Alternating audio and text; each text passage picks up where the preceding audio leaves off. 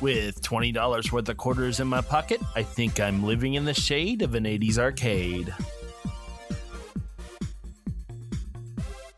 Shall we play a game? Oh. Hello and welcome to Living in the Shade of an 80s Arcade. I'm your most excellent host, Joel McLaughlin. And probably one thing that we really haven't talked all too much about here was gaming on the PC. Yes, it is something we did. IBM brought out the personal PC in the 80s. And it is responsible for, well, machines just like the one I'm using today. The IBM personal computer, IBM 5150 was IBM's, the 5150 was IBM's model number. It was introduced in August of 1981. And it was one of the very first not the very first computers, but probably the most viable computer from the standpoint of using it in businesses.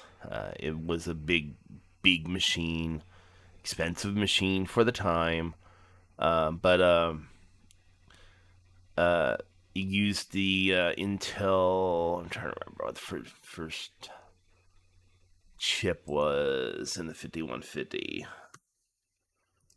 But it's either an 8088 or an 8086, and I think it was. Let me double check here. I'm running through this, looking up now,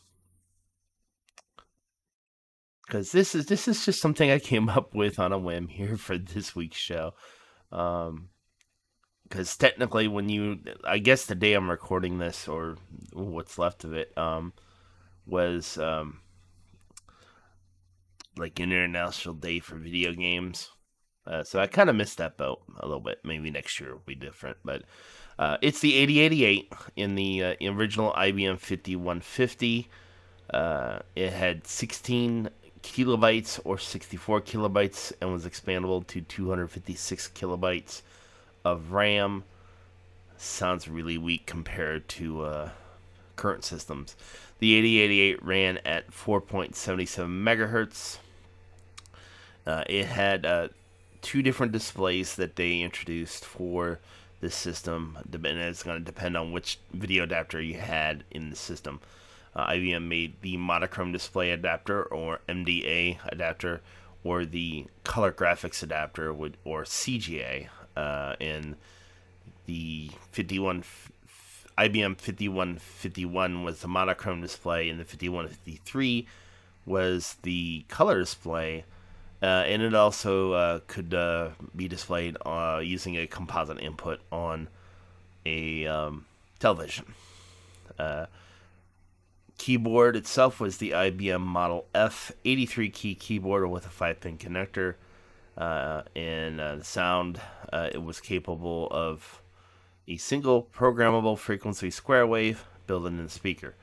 So the music and sound on the original IBM PC wasn't that great.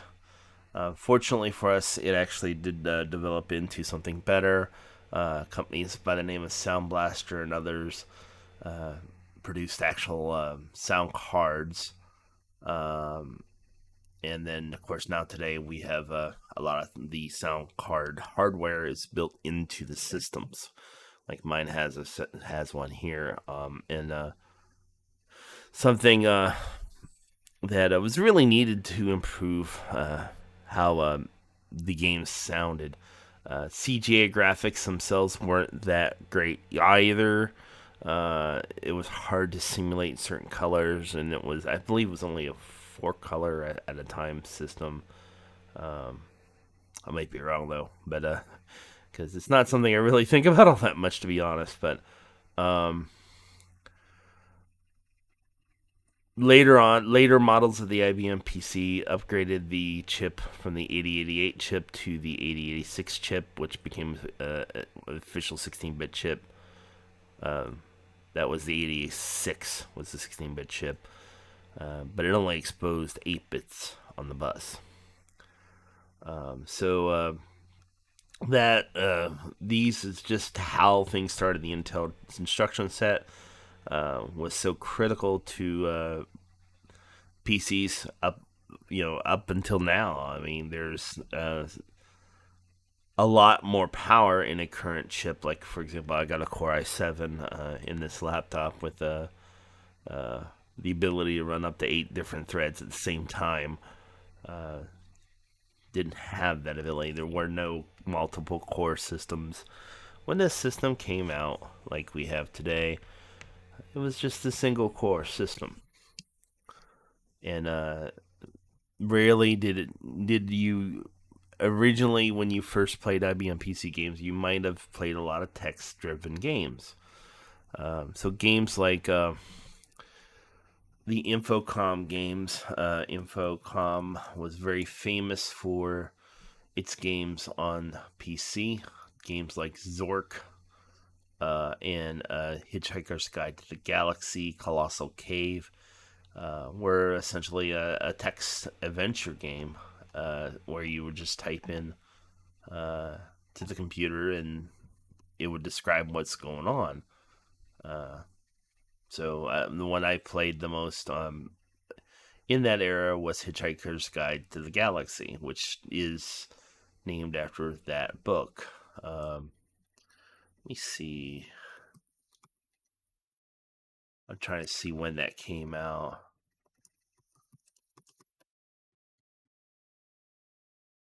So it was one of the games I played, and that was a really some of the first games a lot of folks would play on IBM PC were games such as this.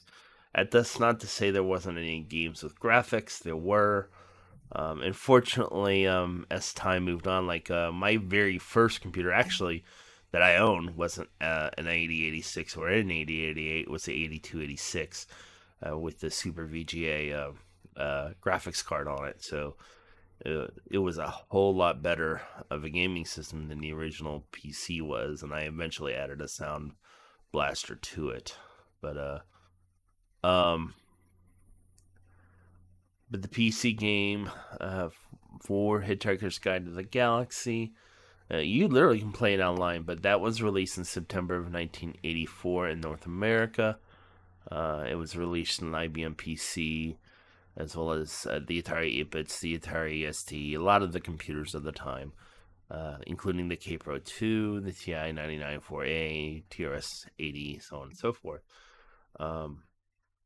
Was just basically text. Nothing fancy about it. And being that it's basically text, you can actually play it online in the Internet Archive right now on pretty much any modern machine through a web browser. So games like that. Another game from the time that I played was Scorched Earth, which was essentially a turret game, and each turret would take a turn trying to shoot one of the other turrets. I think it was also one of the first games I ever played that could be possibly networked. IBM kind of helped invent some of the networking stuff. They had a different networking technology than most of us are using today, called Token Ring, and that was a big deal. It was invented by IBM because kind of as an add-on for working with the other main thing they made in the 80s and 70s and 60s was mainframe technology. So, of course, IBM wanted to make sure that we had some ability to talk to those mainframes. That was part of it. Plus, they also had the 3270 terminals with the direct connection cards, which use coaxial cable to talk to the bigger machines where the real business of the day was done. Although small businesses could definitely use the IBM PC and did at the time using software such as Lotus 123, which is probably one of the first spreadsheet softwares that anybody was exposed to, as well as databases like FoxPro, Access eventually was added once Windows became a thing. But so that was all early technology stuff. And just a lot of that is still with us today, even though Token Ring itself is probably not a supported networking technology or anything that anybody would use today, all being replaced by TCP/IP, Ethernet, and other networking technologies today. So, kind of talked a lot about the hardware and a little bit about the games, but let's go ahead and after the break, I'm going to go ahead and talk about some of the games that were influential and out on the IBM PC in the 80s. Before we go and say thanks to our awesome host, Anchor, for making this show possible, I do have a couple shout outs to my good friend, Rob Fott. In Living in the 80s, if you love the 80s as much as I do, you do want to check out that show. You might hear Rob, you might hear a little bit of Matt Moore. Hey, you never know what you're going to get over there. And I also want to put a great shout out to my buddy Big J, Jason Peitzmeyer, for putting out the awesome Chewing the Fat, as well as Free for All. If you're a conservative or into conservative politics at all, you do want to check out that show. And I want to thank both of them for being awesome. And welcome back to the show. So let's go ahead and I touched on this a little bit, but one of the genre of games that was very popular in the 80s on the IBM PC were text adventures, or there also was an expansion upon that with games such as the Space Quest series and others into graphical text adventures. These ones were still at its heart a text adventure, but you actually had a character and graphics that associated the character, and you got to move him from screen to screen. But you didn't just tell your character. You didn't just like use button presses to tell the character to pick up things and stuff like that. You actually had to type a command into the system in order to get the character to pick up that bauble or whatever was lying on the floor. Games of that nature, like I mentioned, the Space Quest series, which we've had a previous game on that. A lot of the Sierra games were this kind of a game. But one of the games that was very popular at the time was one called Maniac Mansion. Came out in 1987, brought out by Lucasfilm Games. And I didn't play that particular game, so I'm not going to comment on the game itself, but that was just one of many games on that kind of a theme. Another Sierra game series was the King's Quest series that was written, at least the script was written by Roberta Williams, with her husband Ken doing the software that actually ran the game.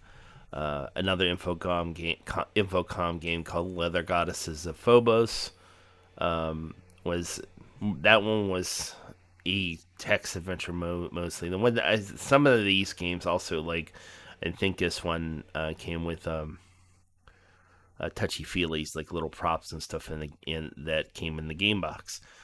So that was a very popular thing to do in the early PC era, was to include these touchy feely things in order to basically help you get closer to the game, since PC technology of the time really wasn't up to the task of modern PCs, that's for sure.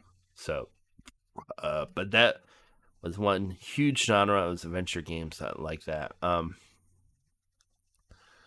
Other games that came out on the PC that I remember, were a lot of arcade ports.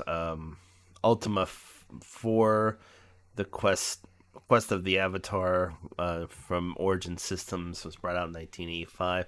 Again, very similar to some of the other games that we already talked about. But another very popular thing on PCs of the time was flight simulators like what became the very first flight simulator I remember on the PC was originally produced by another company that Microsoft purchased. So now it's called Microsoft Flight Simulator, and that game series is still with us today. Every iteration, making the graphics and flight controls more realistic. One flight simulator I actually had in the 80s, plus have since bought from Good Old Games, or GOG.com, was F-19 Stealth Fighter, which was based on the what Testers Inc., the modeling company, thought the stealth fighter looked like. It was a much more sleek version of a black space aircraft, and that's what this game used. And in fact, the title of it was F-19 Stealth Fighter. And in the end, we found out that the original stealth fighter was the F-117, a Nighthawk, which was a ground attack focused aircraft. Now, since retired because of the expense of maintaining the materials that fighter was made out of. But F-19, though, it looked exactly like the Testers concept that they had. And